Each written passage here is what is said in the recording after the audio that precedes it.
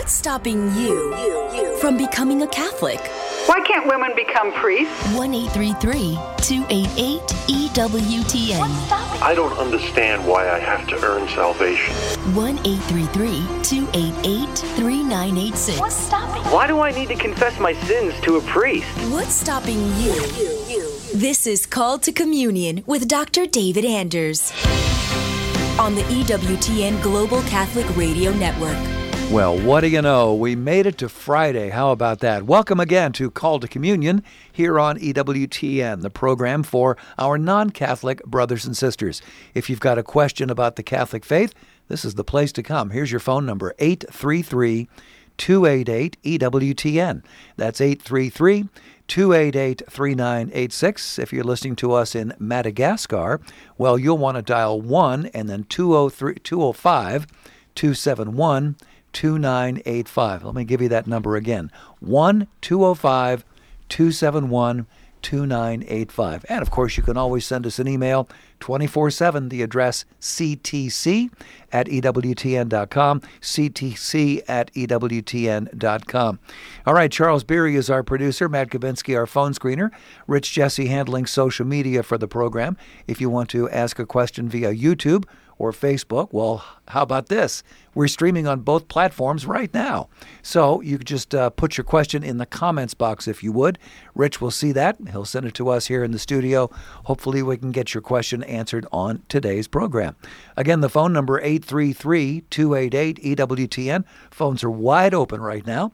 I'm Tom Price along with Dr. David Anders. Did I tell you that I just talked to a guy from Madagascar yesterday? Did you? I really did. You're on a chat group, right? I've got a chat group. Yeah, exactly. We talked to folks from all over the world. And yesterday I was on with a fellow from Madagascar. Madagascar. Yeah. That is so cool. And you spoke with some folks today, right? Oh, yeah. Today I was talking to 2 Moroccans and a Brazilian. Very cool. So one of the things I do like about modern internet connectivity. It's not all bad. It's not all bad. All right. Interesting question here from John in Hendersonville, Tennessee. John says, I'm confused on the timeline between the birth of Jesus and his presentation in the temple on the 8th day to be circumcised. I thought Joseph had a dream shortly after the birth of Jesus to urgently take his family from Bethlehem to Egypt to avoid persecution. Thanks, John. Yeah, thanks. So you're asking about the perennial difficulty of harmonizing the Gospels. Right, and this has been a project undertaken by Catholic exegetes for 2,000 years. And in the ancient church, it was not uncommon for fathers of the church to publish what were called harmonies of the Gospels, and that is they would line them all up and try to fit the chronologies together to tell a comprehensive, coherent story of the life of Jesus, incorporating data from all of them and try to account for, the apparent gaps or overlaps or contradictions or what have you. You can find the same thing in the modern theological genre of writing, or I should say the genre of modern theological writing known as the Life of Christ. Okay. And so, Fulton Sheen, for example, wrote a Life of Christ, and Gordini wrote a Life of Christ called The Lord, and Pope Benedict, in his Jesus of Nazareth, it's not exactly the same genre, but it approaches that, trying to give a comprehensive account of the person of Jesus that incorporates data from all of the Gospels. Uh-huh. And you can do that. I mean, you can do that. But there's another perspective that I think has been informed by higher criticism, which recognizes that each of the Gospels has a coherent narrative that it structures for rhetorical purposes to have a particular effect. And so it's also important to read each gospel individually as its own coherent work, recognizing that the gospel writers are selective in their use of material. They're not each one attempting to give you the quote-unquote biography of Jesus. These are theological documents that tend to a particular theme and direction, and they have divergent emphases. And so I think my own preference is to read the Gospels in that way to see what does Mark have to tell me as Mark? Yeah. What does Luke have to tell me as Luke? Mm-hmm. What does Matthew have to tell me as Matthew? And let the writer function as a writer and read the Gospels at that level and not trouble my head so much about can I work out the chronologies? Now, like I said, I don't have the definitive answer to the chronological problem, because I don't think the gospel writers themselves wrote with that in view. But there have been attempts. You can go read Augustine's Harmony of the Gospels if you want to, or go read, Fulton Sheen's Life of Christ or whatever. And these are different writers that attempt to coordinate those different dates. Yeah, there's also a Bible Timeline from Jeff Cavins. Sure. Yeah, all right. And John, thanks so much for your email. Fellow watching us on YouTube this afternoon is Blue Bear, and Blue Bear says that singer Tom Petty was given the last rites while he was dying. This is a little while back. He was not a Catholic. Tom was not. Is that permitted? I'm very happy for Tom. I'm a big fan of his. And that's from Blue Bear watching us on YouTube today. Yeah, thanks. Appreciate the question. So a Protestant, a baptized Protestant who is in danger of death can receive the sacrament of confession and the sacrament of Holy Communion and I believe also Holy Anointing, which would be more or less the last rites, if he has Catholic faith in the sacraments and is properly disposed. So whether or not it was appropriate for Tom Petty to receive those Catholic sacraments would have been the priest's judgment as to whether or not Tom Petty had Catholic faith in the sacraments and was properly disposed. And that, of course, is something that I am not equipped to speak to at this moment. Yeah. Okay, very good. But hopefully he is no longer free-falling.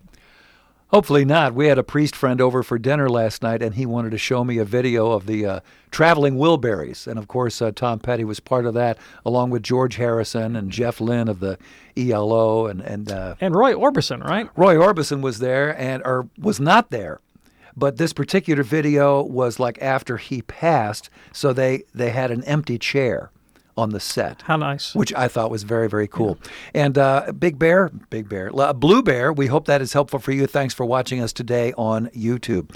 If you would like to send us an email for a future show, we're ready to get it. The address is ctc@ewtn.com, ctc@ewtn.com. Excuse me, a little frog in the throat here. You can always send us those emails. We try to tackle a couple each of our shows, and then once a month or so we'll do a mailbag program and handle a whole bunch of emails. Again, the address, ctc@ewtn.com. All right, in just a moment, we're going to get to Jerry calling in from Springfield, Missouri. Also, Robert in Bellevue, Nebraska. Couple of open lines just for you at 833-288-EWTN. If there's a question on your mind, don't wait till Monday. Let's get it taken care of today. 833-288-3986. Call to Communion with Dr. David Anders here on EWTN. Stay with us.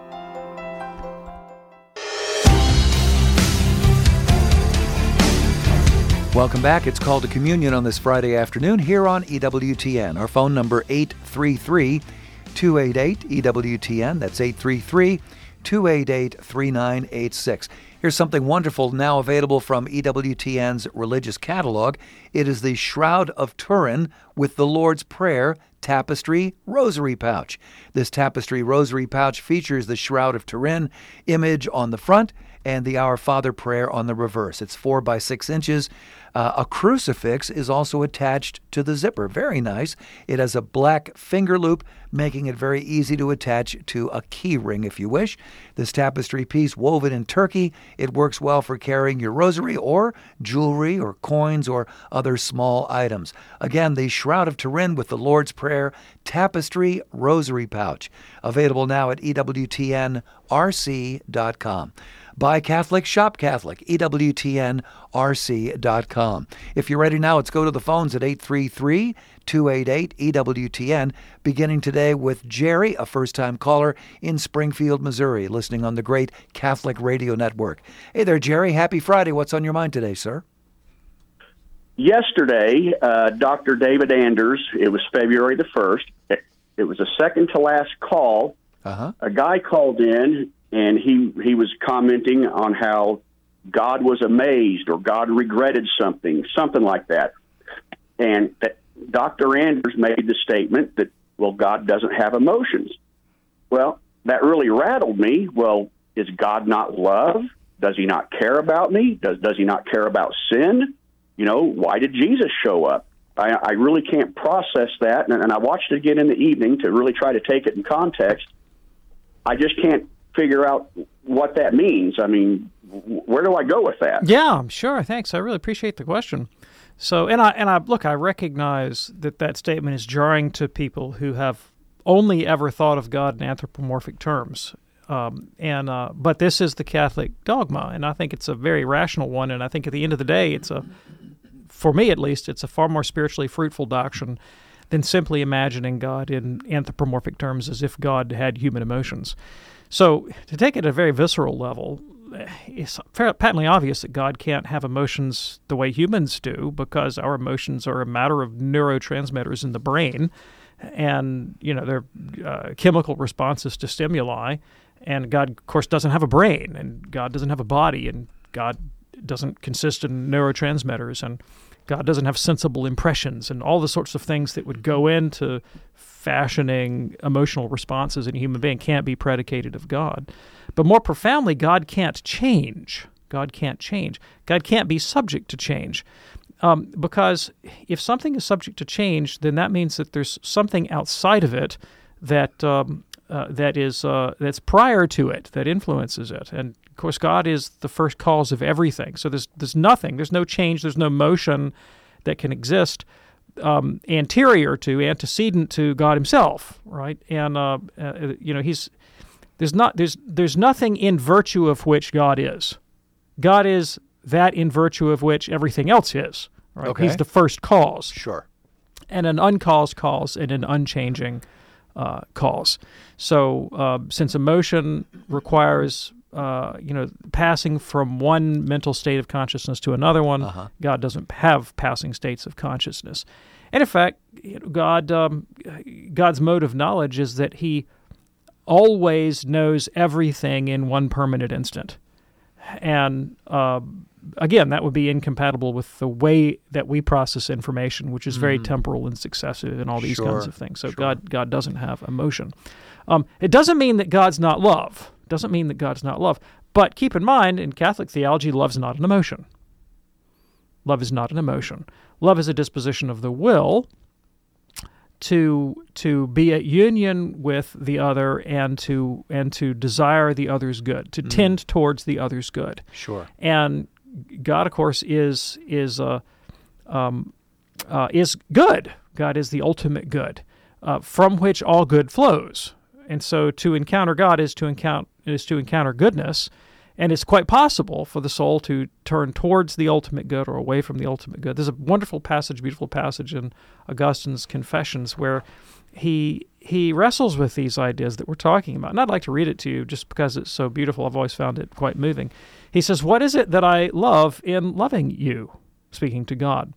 "Not corporeal beauty, nor the splendor of time, nor the radiance of the light, so pleasant to our eyes, not the sweetness of melodies, of songs of all kinds, nor the fragrant smell of flowers and ointments and spices, not manna and honey, not limbs pleasant to the embrace of the flesh.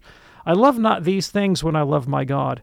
And yet I love a certain kind of light, a sound, a fragrance, and food, and embrace in loving my God, who is the light, sound, fragrance, food, and embrace of my inner man. Where the light shines into my soul, which no place can contain, where that sounds which time snatches not away, where there is a fragrance which no breeze can disperse, where there is a food which no eating can diminish, and where that clings which no satiety can sunder. This is what I love when I love my God." And obviously that's very poetic language, right? And it gets to the mystery of the Godhead. We understand that God is, and God is the source of all that's good and true and beautiful and is utterly desirable for His own sake, in fact, is the supreme good of the human soul. To say that God has no emotion is not to say that He is less than human consciousness or affectivity or love, but infinitely and transcendently greater than those things. Okay. Is that helpful for you, Jerry? I think I'm going to sit on that for a while, and I thank you so very, very much. Thank you. Thank you so much. And if you would like to check out the podcast, probably about 2 or 3 hours from now, that'll pop up on EWTN.com/radio. and then click on Podcast Central, scroll down to Call to Communion, and you can listen to that whenever you wish. Hey, that opens up a line for you right now at 833-288-EWTN.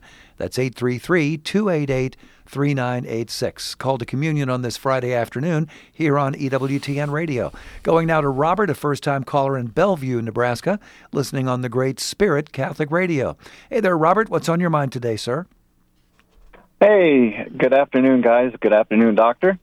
My question is, okay, so we have various rites within the Catholic Church, right? So we have the Latin rite, and then you might have like the Greek rite, or the Byzantine rite, the Ukrainian rite, those types.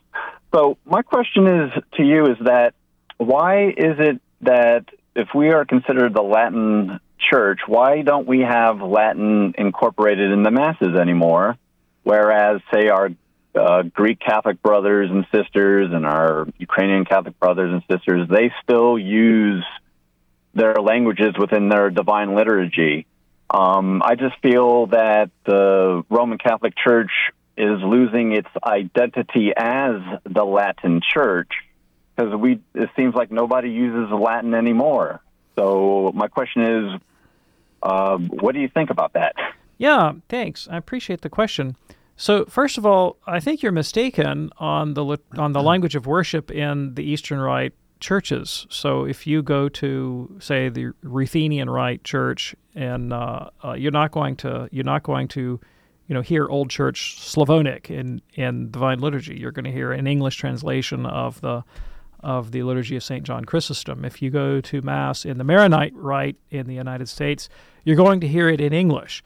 And in fact, they're quite insistent. The Maronite eparchy is very insistent that churches should use English because they don't want the second generation growing up in the United States to think of the liturgy as something the old folks did from the home country. They wanted to think of it as their liturgy and culturally accessible to them. So they use English, and you'll find that in the different rites of the Catholic Church. And it's actually distinctive of the Eastern churches that they were very quick to put the liturgy into the vernacular of the countries that were being evangelized. I mean, that's where Cyrillic comes from, right? St. Cyril and Methodius, who got permission from the Pope to put the liturgy in the language of the people to whom they were ministering. And of course, the Latin rite is Latin because that was the vernacular of the culture to which the gospel was preached when they entered the western half of the Roman Empire. Now, as to the church losing touch with her patrimony, so I agree and I disagree. Remember that all the typical editions of documents that are published, official documents in the Latin Church, are given in Latin. So if you want the typical edition of the Catechism, it's in Latin. If you want the Pope's pronouncements and encyclicals and so forth, they're published in Latin. If you want the Roman Missal, the typical edition is in Latin, and then it's translated into the various vernaculars. So Latin is still the base text language of the Latin Church. Okay. Now, and it is used in liturgy as well. So even in the ordinary rite of the Mass, it is allowable to use Latin text. And I have attended Novus Ordo Masses where nearly the whole darn thing was in Latin except for the reading of the Scriptures and the prayers of the faithful. And so sometimes forth. here at the network, some of our broadcast masses are in primarily Latin. We'll do EWTN will often do the ordinary of the Mass in Latin, but they'll typically do the Eucharistic prayer in the vernacular. Oh, okay. I remember going to Mass one time at a nearby convent retreat house. You know what I'm talking about. There was a visiting priest, and he did the whole kit and caboodle in Latin. Oh, wow. Know? And I remember it was funny because at the time my friend Father Lambert was still living, and of course he had grown up saying the Mass in Latin. Yeah. He did the Dominican rite in Latin, and I remarked to him, I said, "Father, did you notice that the priest said the canon of the Mass in Latin?" And Father Lambert, who was a purist and a perfectionist, says, "Yes," and he used that darn pronunciation they teach them at the North American College. He had little respect for American Latinists. Talk about inside baseball. Right, wow. Exactly. So that is allowable as well. But in terms of is the Latin Church losing touch with some of its patrimony, there's no doubt about that. And the Americans are largely to blame. At the Second Vatican Council, of course, all of the addresses, all of the speeches, all the texts and documents were produced in Latin. There was a famous moment in the council when Cardinal Frings from Austria got up to give an address in which he attacked the Holy Office that was led at that time by Ottaviani. And the address was written by his peritus, his theological assistant, in perfect Ciceronian Latin. Oh, wow. And that young peritus is known to all of us today. His name was Joseph Ratzinger. And so there was a great irony that Ratzinger had written a kind of frontal assault, an attack on the office that he would later become prefect of when he was made prefect of the Congregation of the Doctrine of the Faith. And Ottaviani, who was blind, listened to the remarks, listened to the speech that Cardinal Frings gave in Latin. Couldn't take any notes, of course, because he was blind, but he paid studious attention for the 30 minutes or hour, however it went on. And then he answered in perfect Latin and refuted every point that Frings made. And they would have these lively debates in Latin. But then there were the American bishops who, if they had been in the 21st century, would have been doing the equivalent of playing on their iPhones. But they didn't have those in 1962, whose Latin was quite poor and they couldn't follow the conversation. And so the inability of the American church to keep up to speed with the international language of the church had something to do with its loss as an actual spoken language of doing business and ecclesiastical politics. Fascinating. Robert, thanks so much for your phone call today. Glad to hear that you're listening to the Great Spirit Catholic Radio. It's called to Communion here on EWTN. April is a first-time caller from Rochester, listening on her Alexa device. Hello, April. What's on your mind today? Hi. I have recently, I believe, been called to make rosaries. So I make rosaries, and we had the Arm of St. Jude come and visit our town in Rochester here a few weeks ago. And the rosaries I touched the rosaries that I made that I had at that time to the Arm of St. Jude, making them a third-class relic. Now, I'm taking a trip tomorrow to the Shrine of Fatima in Lewiston near Niagara Falls. There are there's a lot of relics there.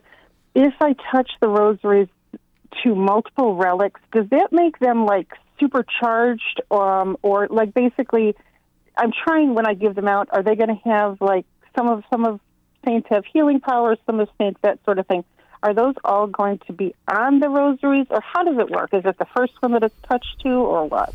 Yeah, that's a great question that I've never had before, and I don't know the answer, but I have an intuition about it, and my intuition is worth less than this cup of herbal tea that I'm drinking right now, but I'll share it with you anyway. Okay. So, first of all, that's not the usual practice. I will tell you that. I mean, the fact that I've never heard it before is testament to the fact that that's not generally what Catholics do. I don't think there's anything objectionable about it. I mean, you certainly could. No reason not to touch your rosary to as many first-class relics as you can run into. And thirdly, you shouldn't think about relics and their efficacy in a kind of quantitative way, as if we had, like a relic meter, and you could pass the relic meter over the relic, and this one goes up to 7, and that one goes to 11. I don't think you should think of it in those terms. Grace isn't it's not a substantial quantity like oil in the tank.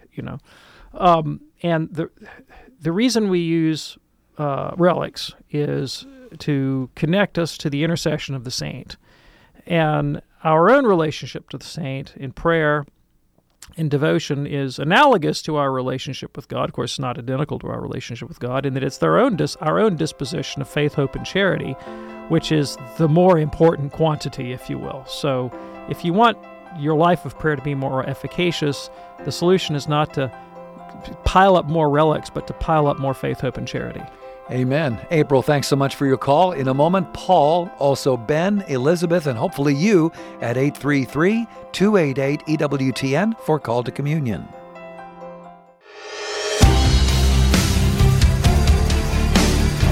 Glad you're with us for the Friday edition of Call to Communion here on EWTN. Our phone number, we have two lines open at the moment, 833-288-EWTN. If you have a question for Dr. David Anders, 833-288-3986. Before we go back to the phones, a quick question from Matt watching us on YouTube.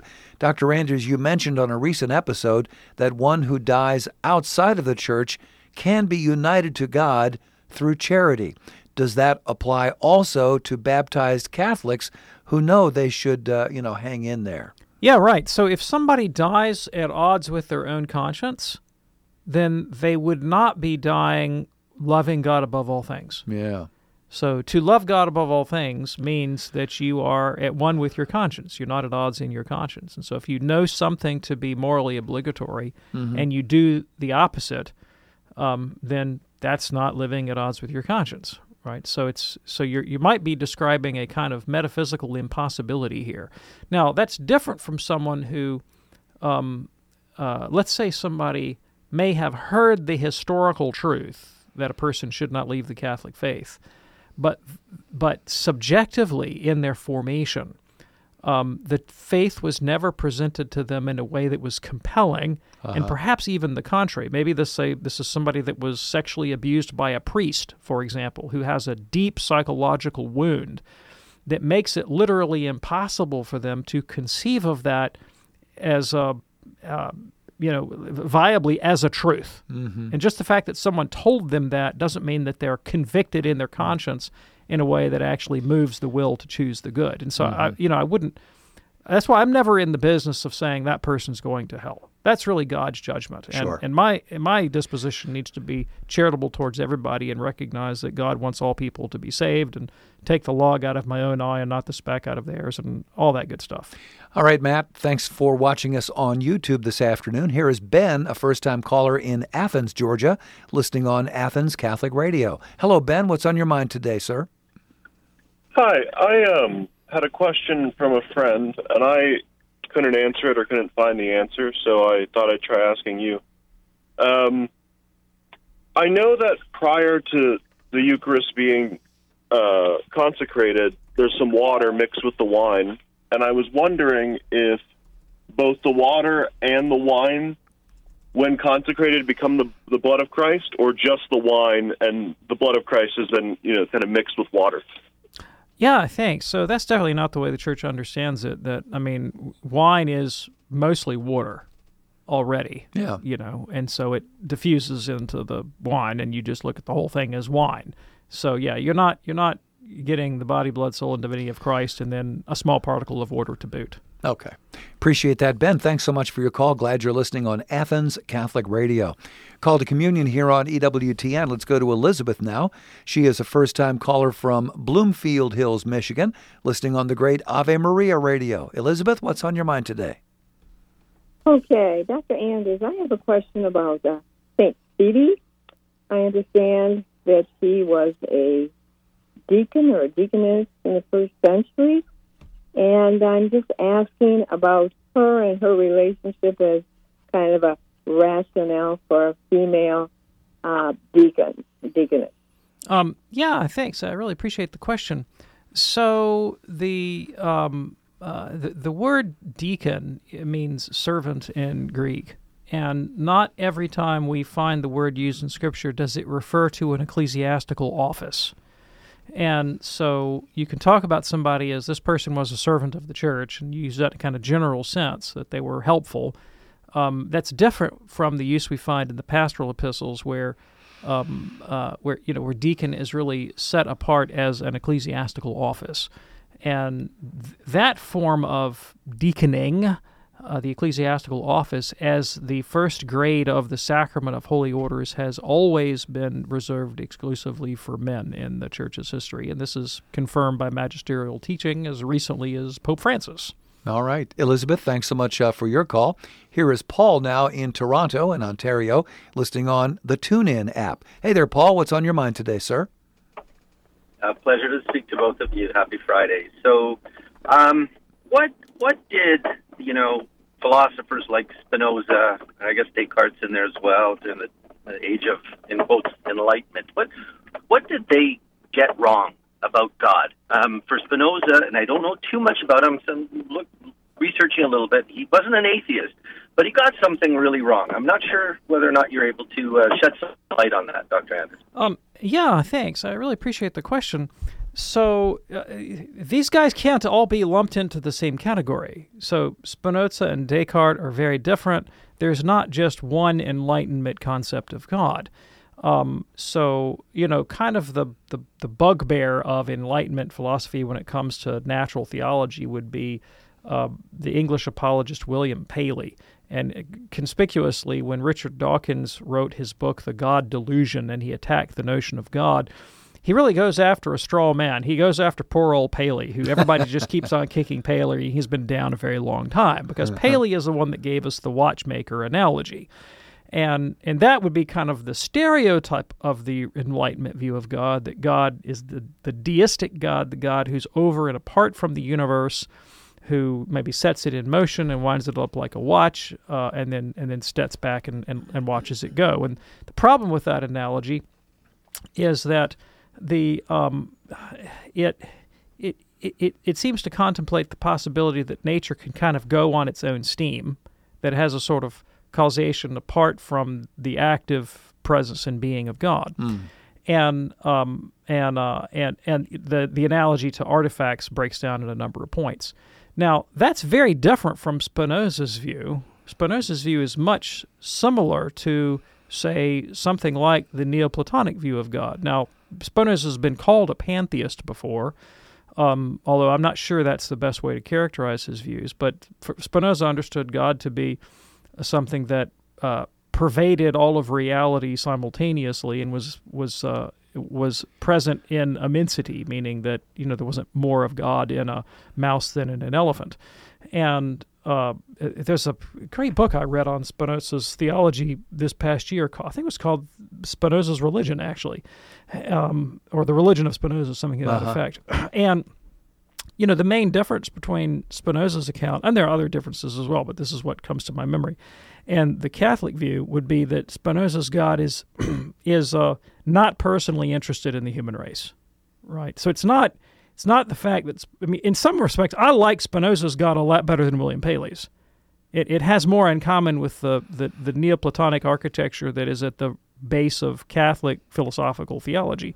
The difference would be that the Catholic God becomes incarnate in the person of Jesus, and answers prayer and performs miracles and cares about the outcome of the human race and has a plan of redemption and provides special revelation and things like that. But insofar as what could be known about God from reason alone, I personally don't think Spinoza's all that bad. And like I said, among the Enlightenment thinkers, I'd rather hold with Spinoza's God than, say, the God of Paley and certainly the God of Kant.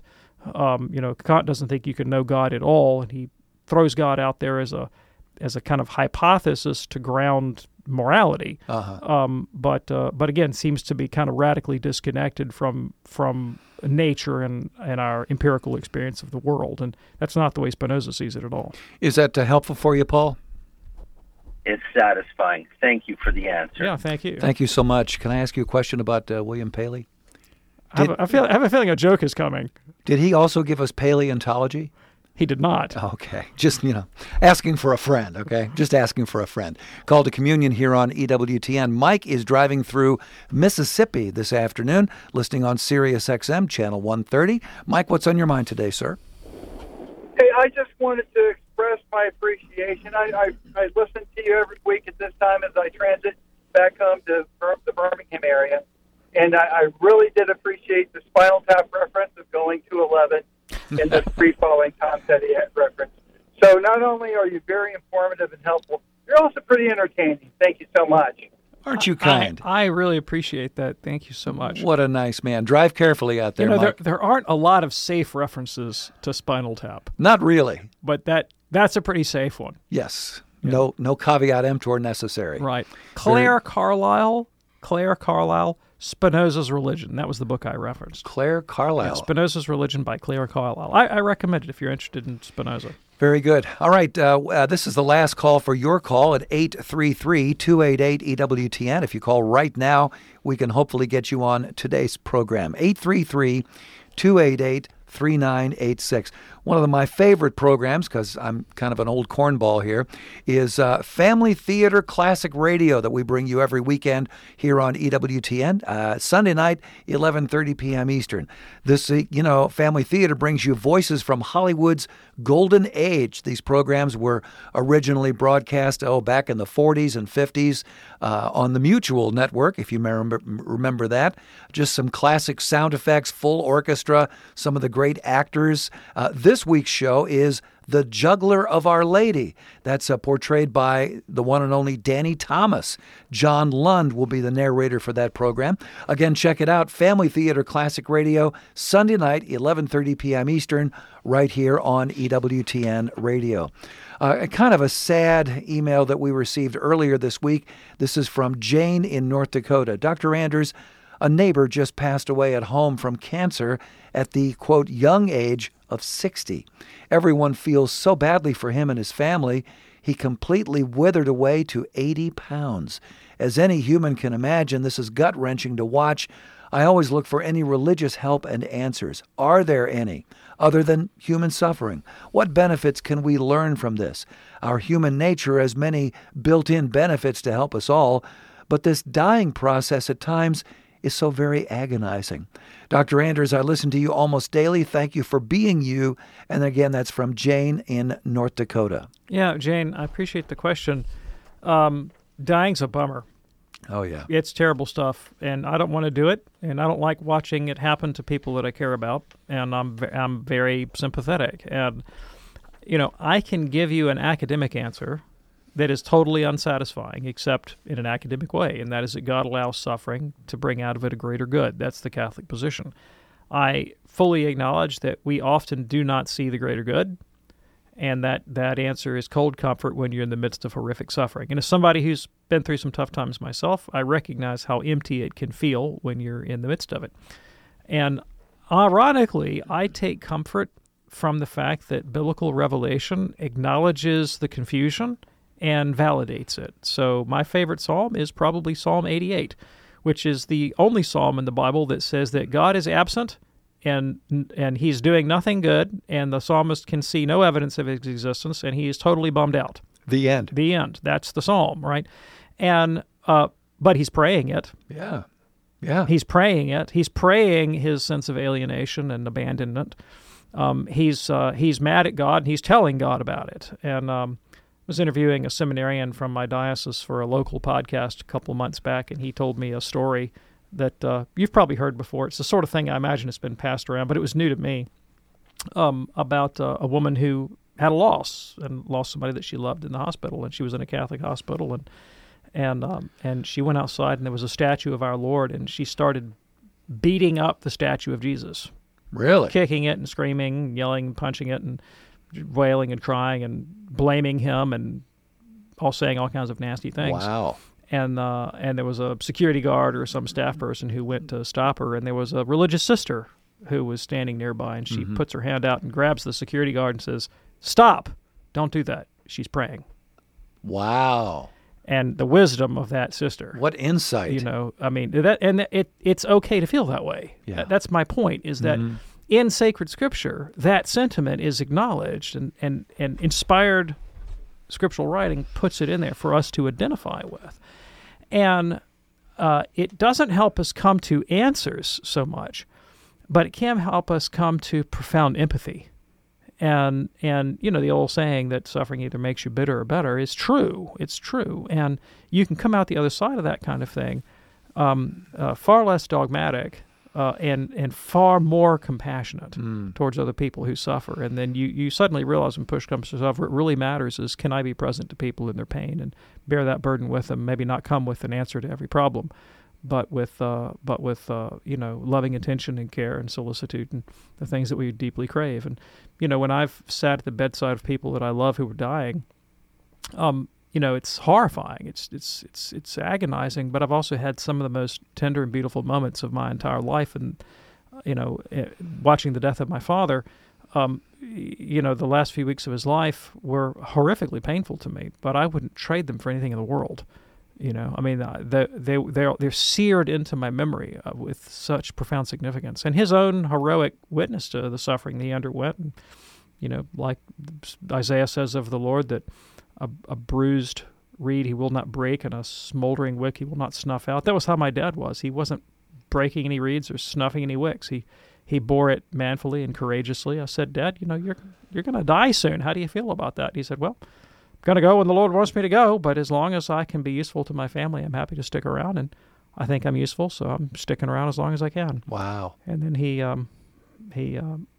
we were with him one night. It was March of 2020, and he was with us one moment, and then he wasn't. Jane, thank you so much for your email. We'll certainly keep you in our prayers, and for your neighbor as well. Call to Communion here on EWTN. Bob is a first-time caller in St. Louis, listening online, EWTN.com. Hey there, Bob. What's on your mind today, sir? Hi. I come from a Lutheran and Baptist background, and I just stumbled across EWTN radio in my vehicle within the last month. And I feel like I'm just kind of creeping the door open a little to the inner sanctum. Like I've understood in this past month more about Catholicism than I ever have, but it's such a vast sea. And so my question to start in my journey today is, I picked up a copy of, because it was highly referenced, An Introduction to the Devout Life by St. Francis de Sales. And so much throughout there, he talks about charity. And I know I've heard on the radio before that Catholicism is not a works-based religion, but just going through so much reference that he has there about charity. And I was just wondering if you could expound on that somewhat versus just faith. Absolutely. Yeah. Thanks, Bob. I really appreciate the question, and I'm so glad you stumbled on Catholic radio, and what a great choice to pick up St. Francis de Sales. I'm really gratified to hear you say that. So let's get clear about what the term charity means. In modern contemporary American English, charity often means the work done by a nonprofit 501c3. I'm going to give money to charity. And that means, I'm going to, drop a coin in the Salvation Army bucket and maybe buy socks for poor kids or something like that. It means, good works of giving alms to the poor. That's not what we're talking about. We're not talking about that at all. We're talking about the Latin word caritas.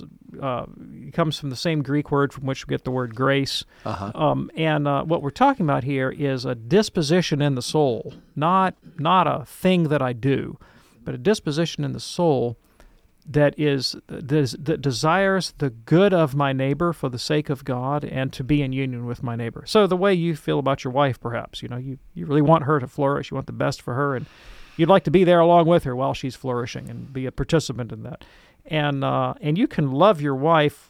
Well, I don't recommend it, but you can love your wife without getting out of bed in the morning. And if you're handicapped and maybe bedridden, like my dad was when he was dying, he couldn't get out of bed in the morning, but he could sit there and sort of beam goodwill at my mother.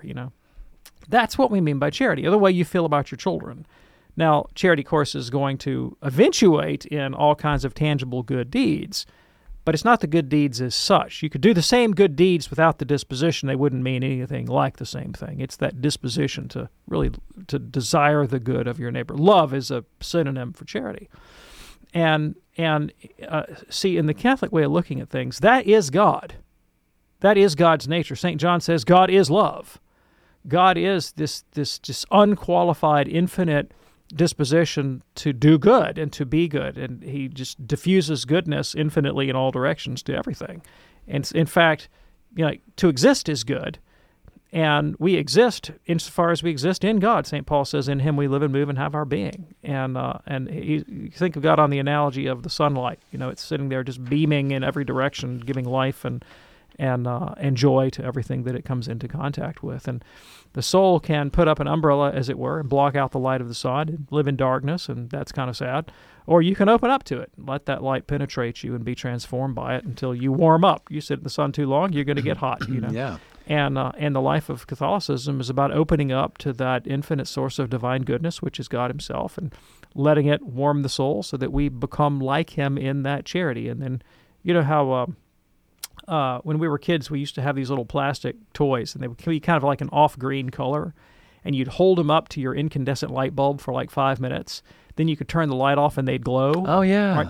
That's a really good analogy for what the Catholic soul is like. We try to hold them up to the bright light of God's luminescence and catch a bit of those rays, and then we ourselves become little lights. Jesus said, be salt, be light in the world, let your light shine before men. And we want to reflect that goodness and that love and that being of God to other people. And that's what salvation is. That's what it means to be in relationship with God. St. Cyril of Jerusalem used the analogy of putting iron in a fire, and the iron heats up until it begins to glow like the fire itself. That's what it means to be in relationship with God, is to let the fire of God's love fire you up, and you begin to glow like him. That's what we mean by charity. That's what Catholic life is all about. And that charity in the soul is a spark of the divine, and it is the seed of eternal life begun. So if you have that disposition in your soul, you're in relationship with God. When you die, you'll continue that relationship with God for all eternity. Bob, thanks so much for your call. You've got some great assets right there in the St. Louis area. A Covenant Network has 2 radio stations in the St. Louis area off the top of my head. I believe it's AM 1080 and AM 1460, so you may want to check them out as well. Bob, thanks so much for your call. Here's an anonymous emailer who says, I was dwelling on the words wrath of God the other day, and we talked about this earlier. It's an odd phrase to me because it seems to picture a God with fluctuating emotions, which is a human trait, not a divine one. My mind fixed on 2 scenarios that helped make sense of it to me. In the first one, a parent puts a fragile and sentimental piece of art on the coffee table and warns the toddler not to touch it. I know this is silly. The child then breaks it. The parent is angry because he or she has lost something of value and feels hurt. This is not God's wrath. Nothing we can do deprives God of anything. In the second scenario, a parent is baking food in the oven, which is very hot. The parent warns the toddler not to touch the oven door, but the child reaches out anyway. The parent reacts with a loud, angry voice because the child is doing something that will hurt the child. The parent's anger is a tool to motivate the child to avoid getting hurt. This is more akin to God's wrath in that God is always opposed to us hurting ourselves by sinning. His wrath is not an emotion that comes and goes, but a constant opposition to sin, combined with an equally constant concern for our well-being. What do you think, Dr. Anders? I think that's great. I like the contrast between the 2 ways of picturing God's wrath, and I like your second way a lot better than the first way, just as you do. And, in my own way I think about this, and I'm trying to think with the church here, when we talk about God's wrath, we're talking about my capacity to be alienated from God. So it doesn't represent a change in God's attitude towards me. God doesn't pass from love to wrath. Rather, God is always uniformly love, but I have the capacity to shut off my receptivity to that love so that I experience my own dissolution. I can degrade my personality so that I become more and more at war with myself and my own nature and descend into a kind of living hell because I'm alienating myself from the source of integral goodness. Okay. And thanks so much for your anonymous email. Here's one now from Barry in West Virginia, who is a new Catholic. Barry says, as a new Catholic, how do I change my thinking on miraculous medals as being an amulet and bowing to the Bible as odd and all the things that are new that don't quite feel natural just yet? Any suggestions? Yeah, thank you. I appreciate the question. So you're under no obligation to make use of miraculous metals, first of all. So all devotions in the Catholic Church based upon private revelations are purely optional, and they're not matters of Catholic faith. You don't have to have divine and supernatural faith in the efficacy of miraculous metals. So if they're a stumbling block for you right now, well, put them aside, and we'll come back to those later. Bowing in Mass and showing reverence to the words of our Lord, that's different, right? Because the Mass is obligatory on all Catholics, and we have to follow the rubrics of the Church. We venerate the Bible because it is the Word of God. Mm-hmm. And keep in mind, we're not venerating wood pulp and ink. Right. We're venerating the revealed Word of God. So, if the priest read the thing off his iPad, which I wouldn't recommend, right, it would still be the proclaimed Word of God that we're venerating. And again, we're not venerating the sound waves passing through the air. Yeah. We're venerating the revelation of God that comes through that medium. All right, and Barry in West Virginia, thanks so much for your email. I'm glad that we could get to that today. Dr. David Anders, have a great weekend. Thanks, Tom. We do this program Monday through Friday here on EWTN Radio at 2 p.m. Eastern Time. Check out the podcast by going to EWTN.com/radio. Look for the words Podcast Central. On behalf of our fantastic team, I'm Tom Price, along with Dr. David Anders. You have a great weekend as well. See you Monday here on Call to Communion. Have a great one. God bless.